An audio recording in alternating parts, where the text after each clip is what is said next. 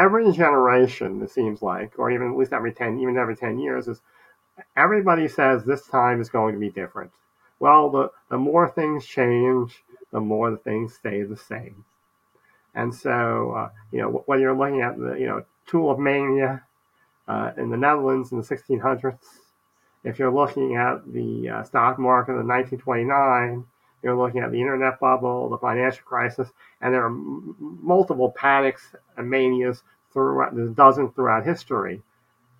It seems like we're predisposed as human beings to, we like bubbles, and then we're surprised when they burst. and it's like you're going back, you burn yourself on the stove. And you say, I'm not going to burn myself again. Well, Vernon Smith, who is an expert in bubbles, actually, and he did all types of bubbles, big bubbles, small bubbles, with students, with foreign currency traders. He found, generally in the hundreds of experiments that he has run, that it takes people about 3 bubbles to learn their lesson. So I can testify to that. It turns out that cryptocurrency doesn't always go up. I am obsessed, if you haven't noticed, I am obsessed with unpacking this recent FTX crypto exchange debacle, in part because I think it's a microcosm of all the stuff that's wrong with crypto, or at least much of it. And there's definitely stuff right about crypto. I'm not just railing on a one-sided rampage. Sometimes I am, but generally not about crypto. But this is just fascinating to me. We had this MIT-educated golden boy, kind of white knight, savior of the industry. He was bailing out firms. He was donating literally tens of millions of dollars to U.S. politicians. He was hobnobbing with regulators. He was driving a Toyota Corolla and said he was going to give 99% of his wealth away. It seemed so good. And he was such a humble guy. He lived with 9 other roommates. Well, come to find out, all 10 of them were apparently in some weird polyamorous relationship. The money donated to the politicians was just kind of like, it was real money, but it was just kind of for show. He later admitted they had a team doctor who was prescribing amphetamines to this group to keep them hopped up all the time. And they had engineered a back door with which they could transfer funds deposited at FTX, the exchange, which were supposed to stay there, transfer them secretly to make up for trading losses at Alameda Group, which was a separate trading firm that Sam Bankman-Fried, the guy I'm talking about, had obviously not at arm's length. So, and there's more. And now this blow up has caused crypto to crash, caused a lot of bankruptcy filings and other stuff around the industry. And I'm sure we're not done yet as of this filming. And not quite a Lehman moment, but it's the closest thing so far. And importantly, my Bitcoin is now worth less than I paid for it. So what does this mean? What should we do? What are the lessons to take away? Here to help me unpack this is Victor Ricciardi, I should say, better pronounced. He is on the finance faculty at Tennessee Tech University. He is also the editor of three e-journals on behavioral finance with SSRN, Social Sciences Research Network, which is basically where all the academic papers funnel through to be published. So he is probably one of the most knowledgeable, in fact, definitely one of those knowledgeable people in this world on the topic of behavioral finance. And we have and he has 2 books, I should say, Investor Behavior and Financial Behavior. I have both of them. They're so good, I lent one out. I never saw it again. Okay, it's a good book. Anyway, long intro aside, we have a situation that people are calling not a failure of crypto, but a human failure, a failure of the people in crypto. Most failures are failures of the people in the situations, not the actual circumstances. So what does this mean? Now, Victor, let me tee up the question, my first question like this. So economics is a social science. We all know that. And it is a recursive social science, meaning we're participants. We kind of decide the outcome of that social science. There's no such thing as an objective valuation, but there are objective inputs to valuations.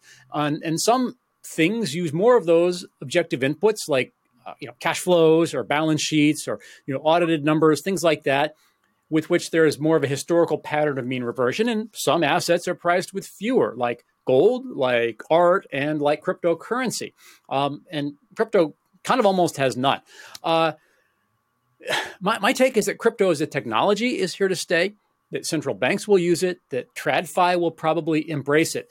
But a lot of the money going into crypto was put in with the intention of getting rich quickly. And that promise is looking broken. And so I think a lot of the speculation, the speculative money is going to be just evaporate because that promise is no longer there. We'll see limited use cases. I'm not against the technology itself, but this idea that everything is going to go to the moon seems like it's not going to work. Although the counterpoint would be that Bitcoin has been called a dying coin literally hundreds of times. There's a website that tracks this, and Bitcoin has continually rebounded. So maybe it'll rebound, maybe it won't. What's your take? Well, I think before thinking about the behavioral issues, if you view it as a technology, like any technology, it's really the first or second stage. So even if you go back in the 1990s, the internet stocks and the whole euphoria behind that was it's going to change the world. Well, it did change the world, but many of the things they talked about in the late 1990s that were going to change the world didn't actually start to happen during the pandemic. So you're talking about lead times of possibly 10, 15, 20 years. So maybe Bitcoin and cryptocurrency are in the same boat. The next piece, if you're talking about inputs, it's defining and separating with the more well-established financial securities or even currencies or even just cash. You can measure risk.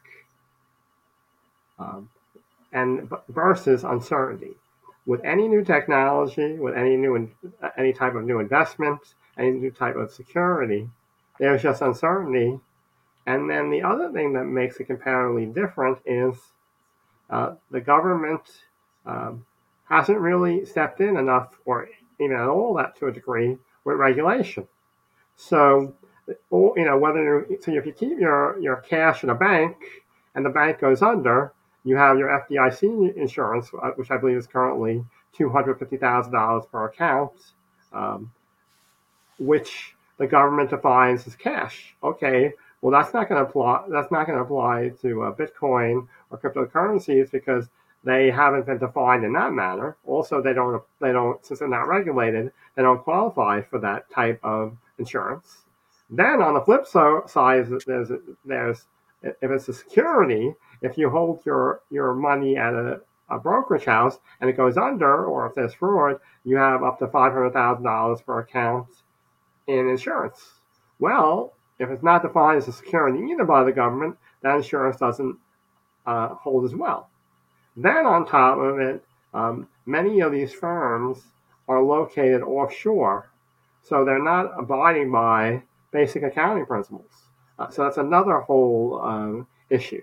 So you're investing in something that doesn't really have a true foundation of regulation. You're alluding to historical track record. Well, it doesn't even have the basic facets of any type of regulation yet to provide protection against downside risk through regulation or a type of government insurance. And so until that comes into play, I think there's going to be that big uncertainty with crypto and Bitcoin. And so is that going to take some time? Yes. I mean, if you look at the regulation for the financial crisis of 2008, the government is with the acts that were passed 2 years into the Obama administration, many of those rules and regulations are just starting to go in effect now, nearly 15 years later. So even once the government passes one set of regulations, say for crypto or Bitcoin, it's going to take multiple rounds of acts. Then they have to write the underlying statutes and codes to abide by, and how you enforce things regarding crypto. So I think people take for granted the value of a strong accounting system in the U.S. and the idea that you have government regulation. I agree with you, and you and I, for the record, are both, coming from the traditional finance background. That, that's probably our bias. But I agree with you, and it seems like FTX, for example, had almost a non-existent accounting system. I think it was John Ray III, I forgot his name, but the guy who was interim CEO on behalf of creditors and who was brought in to help fix Enron, said this is worse than Enron. He's never seen a bigger complete failure of corporate controls than in this situation. And, I don't think these guys set out from day one to defraud everybody, in like a criminal mastermind sense. I just don't think that was their thing. I think they're, focusing on making money, taking risks. Everybody was telling they're geniuses, and who wants to bother with keeping records? That's less sexy, and is a slippery slope. And one thing led to another, and then here we are. But it underscores your point, which is we need real accounting. The other thing you mentioned, I think you're right that this could be something 10 or 15 years into the future. I don't know what that something is. I mean, central bank digital currencies would seem to take away a lot of the transaction benefit of cryptos, although right now they're not really used for transactions anyway, despite being called cryptocurrencies. But real currencies certainly have speculative traders all the time. I mean, that's established, but they're mostly used as currencies. The speculative part is kind of a sideshow. With crypto, the sideshow is the main show. They're not really used as currencies. They're basically used as vehicles of speculation. And what I don't know, and maybe nobody knows the answer to this, is if the music stops, if the punch bowl gets taken away, what's left? I looked at some of the use cases of these cryptos, and a lot of them, they do have, some have legitimate use cases. Like one use case was selling insurance for cryptocurrency investors. That sounds pretty useful to me, but they could all be paid for with real money. You didn't necessarily have to have a coin to do that. So, maybe I'm just talking to myself. I don't know if you have a different point or you agree with me or not, but I think we're all going to have a question mark in terms of what's the there at the end of all this, and where does that leave the industry? I think it leaves the industry a lot smaller, and the industry is small already. I mean, the total market cap of all the cryptos is something as we speak, something like $800 million. That's less than half of a Microsoft. That's more Amazon. Amazon lost more value in the past year than all of crypto is worth. So in a way, it's saved by the fact that it's so tiny that it's almost systemically irrelevant. It would be Caesar's Casino went bankrupt, or, if it's basically gamblers losing their gambling money, but it's not like a Lehman Brothers that's truly systemically interconnected. So that's probably the saving grace that I can see is it's just so small. Yeah, so back to one of your points, especially the idea of a firewall. Any brokerage house in the U.S. are not supposed to use client money. So the idea that you're using client money to cover losses or potentially margin calls for using leverage is a no-no. And additionally, according to media reports, I believe they didn't have actual CFO. So I teach corporate finance. So you're aside from just basic. What could go wrong, right? Yeah. But also, back to that 1990s and I don't know if this is exactly a perfect analogy, but the hundreds of internet companies that were in the late 1990s. How many survived? Yahoo, Amazon, only a handful. So it will be interesting to see, is it going to be a similar thing where are there going to be mergers of these currencies, of these cryptocurrencies, and are some going to fade away the way those internet companies did? And so I don't feel like I'm an expert enough to say that, but I think that's what, if you're looking at it through a technology, that's what will happen is, really the law of the strongest, or, will take out the weakest. So the weaker currencies, in theory, will not survive. The ones that have true value and that have something that retain value should be the ones to survive.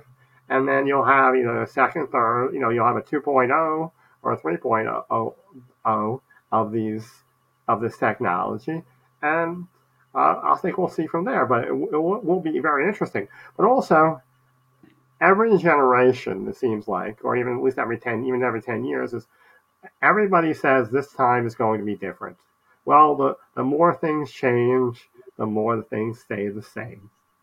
And so, when you're looking at the, tulip mania in the Netherlands in the 1600s, if you're looking at the stock market in 1929, you're looking at the internet bubble, the financial crisis, and there are multiple panics and manias throughout history.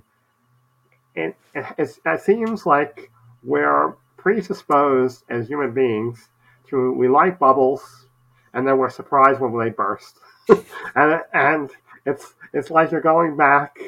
You burn yourself on on the stove. And you say, I'm not going to burn myself again. Well, Vernon Smith, who is an expert in bubbles, actually, and he went did all types of bubbles, big bubbles, small bubbles, with students, with foreign currency traders. He found generally in the hundreds of experiments that he has run that it takes people about 3 bubbles to learn their lesson. Mm. So I can testify to that. So I lost money during the internet bubble of 1990s from trading myself. So it made me get religion and believe in behavioral finance. But in 2008, when I should have been buying, I was so traumatized by the bubble of the money I lost in the 1990s, I was loss averse. But this time, during the pandemic, I viewed it as, but also what I learned is, I don't trade, but if I'm making a significant gain in a particular year, sometimes I just take some of my profits and reallocate them as like as a little bit of a rebalancing strategy, not on a yearly basis, but just really taking profits on a yearly basis or a monthly basis on my own.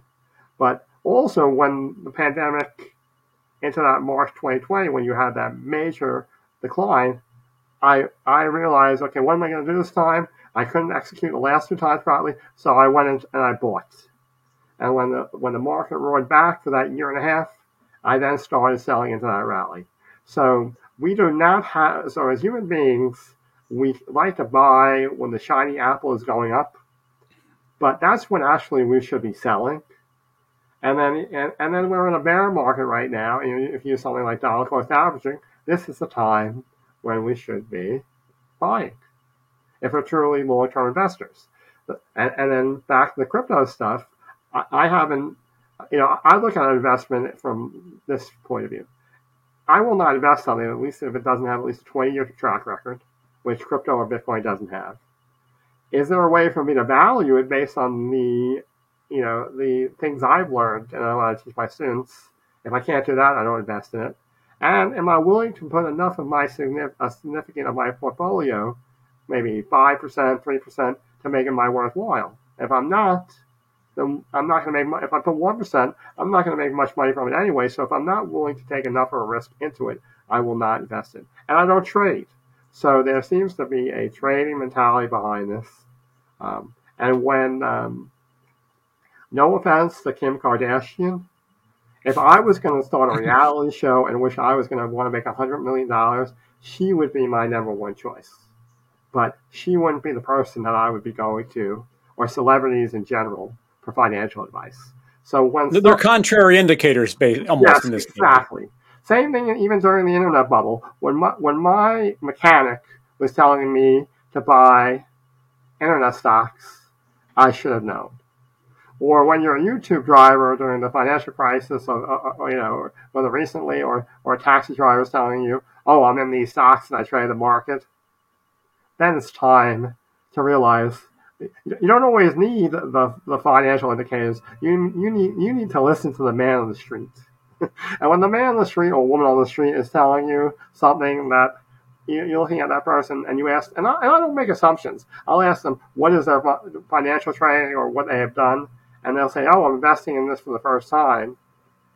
Then it tells me that enough of the populace have gotten, and that happens with every bubble. So that's even a good indicator of realizing the top has probably happened within maybe 6 months to 18 months, and it's time to run for the doors, I think.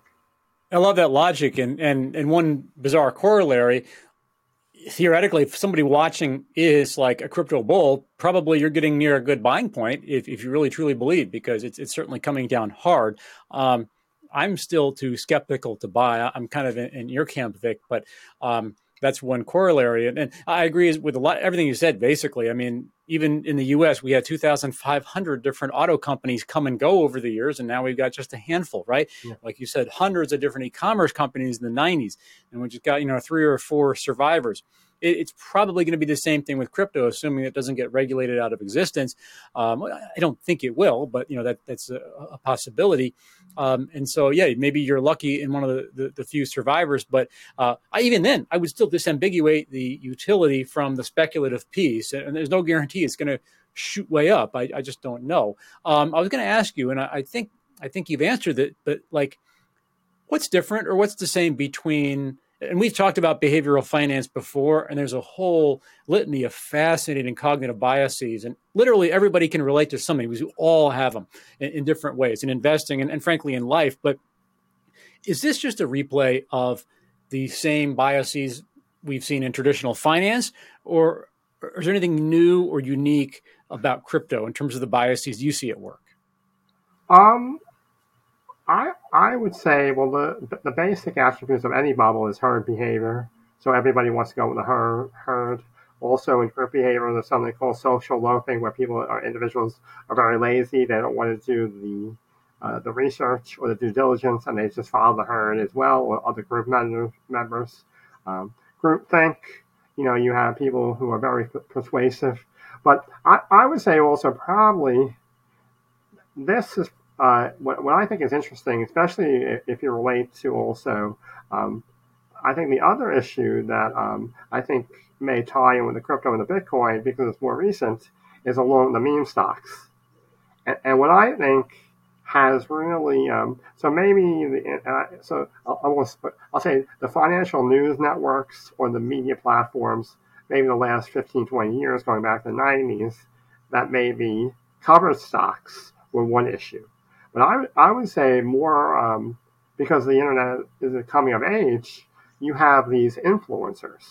And I believe that these influencers who are making stock recommendations, I mean, I'm not even talking about the Kim Kardashians, I'm talking about just people who are really claiming to be experts saying... Yeah, some dude on YouTube, and I've seen them before too. Yeah, that's where the Gen Z and millennials get a lot of their financial advice. Yeah, I mean, and that's why the other underlying thing I don't think it's really discussed is these people don't have any training. They don't have, from what I could tell, most don't have any. That's another thing that's not even. They're not. That's another point of things not being regulated.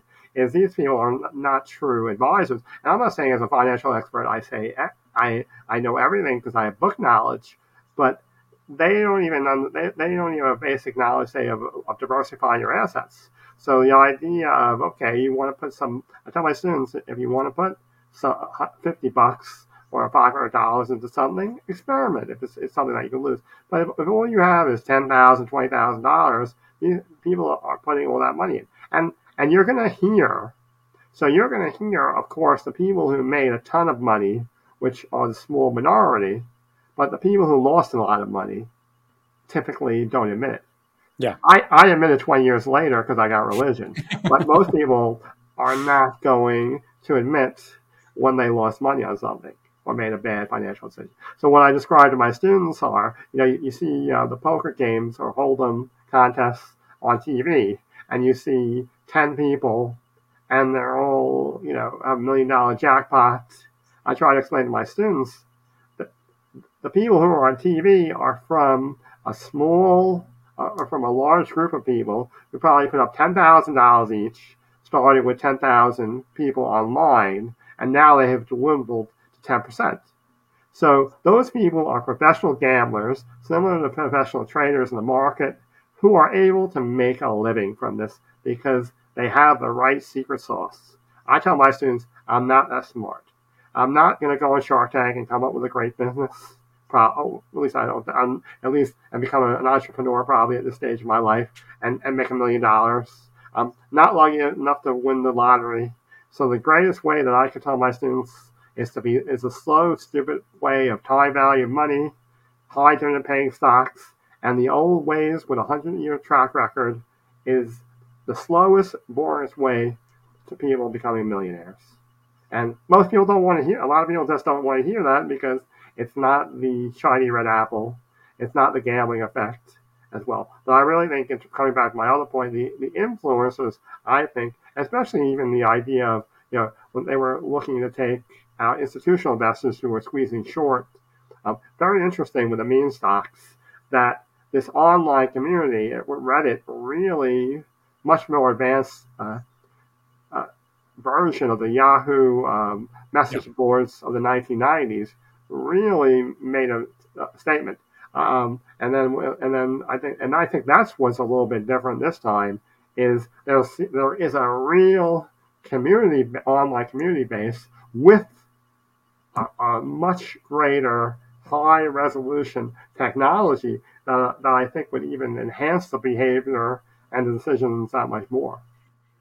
And that's fascinating to me. And this is true in crypto and true, like you said, in meme stocks. And if you look at the GameStop stuff, for the first few days, it was driven by retail traders. And they correctly identified a good target. But after that, the majority of the trading volume was institutional. So in other words, retail people lit the match, but institutional and money was kind of the lighter fluid that made the fire grow. So the institutions were playing off of the retail momentum. Yeah. And so there's kind of interesting back and forth dynamic. And I think, yeah, we haven't really seen that again in a GameStop level sense, but I think that dynamic just with these new younger investors who are on social media who like to kind of crowdsource together and do things like, I think that's going to be a new force in finance to one degree or another. And also during the pandemic, a lot of people have a lot of time on their hands. Yeah, yeah. So it will be interesting to see what is going to be the lesson of a bear market now, because this is actually the first phase of people actually going through a loss of money. And yeah, these young people, it's their first time. Yeah. Yeah. So last question for you, Vic. What should be done? Pretend you're the regulator. What do you think the right move here is for crypto? I read a Financial Times piece. I'm forgetting the author, but it was actually two authors, academics. I'm forgetting who they were. But basically said, don't regulate crypto, let it burn. Because if you try to regulate it, you're conveying some sense of legitimacy on the whole thing. And it's so far beyond repair that it's just better to let it just fizzle out. That's an extreme view. I tend to think we're going to see regulation. Do you have a standpoint on this? I would say it's taken hold already. It seems like it's already grown into our financial system. So for the good of the public, my main issue is my other concern was originally, it doesn't seem like it's going to happen, is, I don't mind these people learning their lessons and losing money, but my other concern is that hopefully this doesn't wind up being a contagion similar to like the financial crisis of 2008, and then you would have to have a bailout of all these of people. So it doesn't look like that's going to happen. But I think there has to be, even if you weren't going to have regulation and the idea of the securities itself, I think having even the government just spending money on talking about the attributes of what a good investment is, talking about in general, so if you don't get, I don't want to call it a scam, but what are attributes of a good investment are government regulation. Is the firm actually based in the U.S. and some basic issues like this. Also, at the very least, I think there should be regulation of the people who are calling themselves financial advisors. And even if crypto is not, the cryptocurrency and the companies aren't based here, if they are selling a product and they're located in the United States of America, those people should be regulated regarding this type of stuff. That would be the minimum, just to create a more transparency of people, not, because these people, from what I can tell, whoever is talking about crypto and trading people, I can offer online people to trade me, and they're in their 20s, and looking at their backgrounds, whether it's Facebook or Twitter or LinkedIn, they don't seem to have any financial trading, and there still seems to be an undercurrent of people making money doing this. So that's why I'm completely not even familiar with, I'm not claiming to be an expert in it. I'm looking more from I feel like from the clouds a little bit, but just basic common sense and basic regulation. I tend to. But those people are geniuses, right? Because they bought crypto early and now they made a ton of money, and that's what. Oh yeah, no, those N equals one, right? Yeah, dumb luck. Some people are that fortunate, but those, as I said, those are the stories that people hear. They don't hear the majority of people who bought at a high rate, and the Nasdaq from the internet high going to 2000, dropped 90%. Yeah. Yeah. So I mean, is this going to go down? Will this go down 90%? I don't know, but that once the bubble has burst, that it takes a while to truly hit a real bottom. Yep. And pain is a good teacher. Pain, for better or for worse. Yeah. And by the way, let's remember too that at least for FTX, the crypto exchange, Sequoia was an investor, Andreessen Horowitz was an investor, and I think a lot of other very sophisticated. I mean, these are amongst the most sophisticated investors in the world. And even they, I read some article, didn't perform like there are basic red flags that a standard due diligence checklist would have uncovered, like the weird audits or the separate auditors for the U.S. and the Bahama entity. Things like that they just kind of looked over because guess what? They were drinking the punch also. And when you're dealing with crypto, all the regular rules go out the window. So I would say those cognitive biases apply at all levels of sophistication. And I mean, these people should have known better. They could have probably explained to someone else how important due diligence is, but they themselves didn't practice that. But hopefully with this pain, they will now. I mean, I think they wrote it off as a zero in their books. Yeah, I mean, also the fact that, at the minimum regulation that I would think would be important is to ensure that this does not become a contagion and threaten our overall financial system. Then we have to do a bailout. So, as I've gotten older, I'm about downside risk. So that downside risk is protecting my own portfolio, the portfolios of others, and of the general public, so we don't have to do bailouts again like we did in the past. Fingers crossed for that. Victor Riccardi, professor of finance and one of the world's foremost experts on behavioral finance. It's always a pleasure to talk to you. And as always, thanks to you guys for watching us at home. Thanks for having me. Also, if you want to follow me on Twitter, if you just search by my name or the term behavioral finance, I have over 70,000 Twitter followers. And it's really you, right? It's not Elon Musk or someone else pretending to be your account. Okay. It's really you. And I'm thinking eventually about getting verified. I'm just waiting for them to get the bugs out of that. Got it. And then you'll pay your $8. Yes. All right, there you go. Follow Vic on Twitter if you'd like more from him. And thanks again, guys. Hi there. I'm Brian Christopher. My team and I write the Follow the Money investment newsletter published by South Bank Research. And in these videos, we try to give you some ideas to think about. Some are timely, like last week when I gave you a potential crypto trade idea. This week's idea may be timely, or it may just be something to squirrel away for future purposes. It depends on your feelings about the US dollar. Take a look at this chart. The dollar recently stopped rising for the time being. In fact, from 3 November to 15 November, it fell 5.8%. That's the first time it's fallen that much in 8 trading days since March 2009. It fell that much in December 2008, but other than that, we've only seen moves that were this big back in the 80s. Do you remember the 80s? Were you ever hungry like the wolf? Wait, don't answer that. This dollar weakness led me to wonder, what happened to stocks during periods of dollar weakness? This crazy sizable dollar weakness.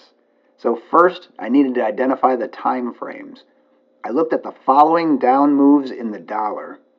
You can see the left top to right bottom for each of these periods in this chart.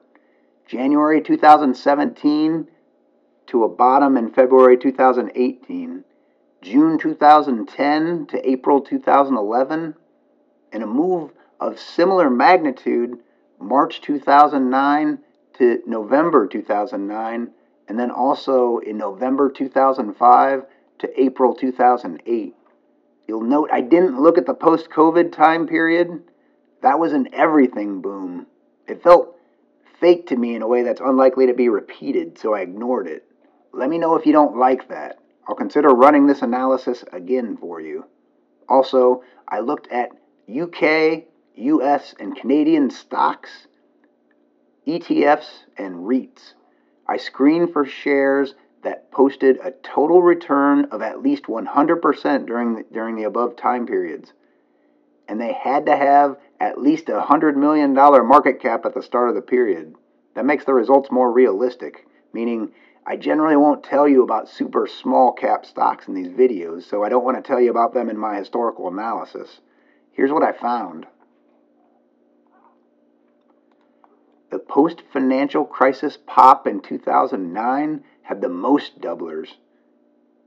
But the thing that we noticed here was that certain sectors did better than others. Utilities was the worst sector. We don't often see utilities post doubles over short time periods. Of course, they may have done well relative to their history, but in this exercise, the shares had to eclipse 100% total returns to be considered. It likely wasn't surprising that IT stocks did well. They often do. But the winner of this exercise, whether you expected it or not, was materials stocks. By and large, these are the shares of companies that deal in commodities. And I would suggest this shouldn't be a surprise to you, because commodities are generally priced in dollars. When the dollar weakens, the prices of commodities rise. The UK material stocks that made the cut in one or more periods included names like Rio Tinto, which is Rio on the LSE, Anglo American, which is AAL in London. It more than doubled twice, and Ferroglobe, which is GSM in the US. Names like that. And what does this mean for us? Quite simply, we need to watch the dollar. Its moves in either direction can be signs of things to come. For example, during the most recent dollar swoon, take a look at the prices of certain commodities. Now, I've talked mainly about the case if the dollar falls, as it did recently. But remember, central banks like the Fed may keep hiking. In fact, that's the most likely case. To date, the Fed's people have only mentioned the possibility of slowing the rate hikes.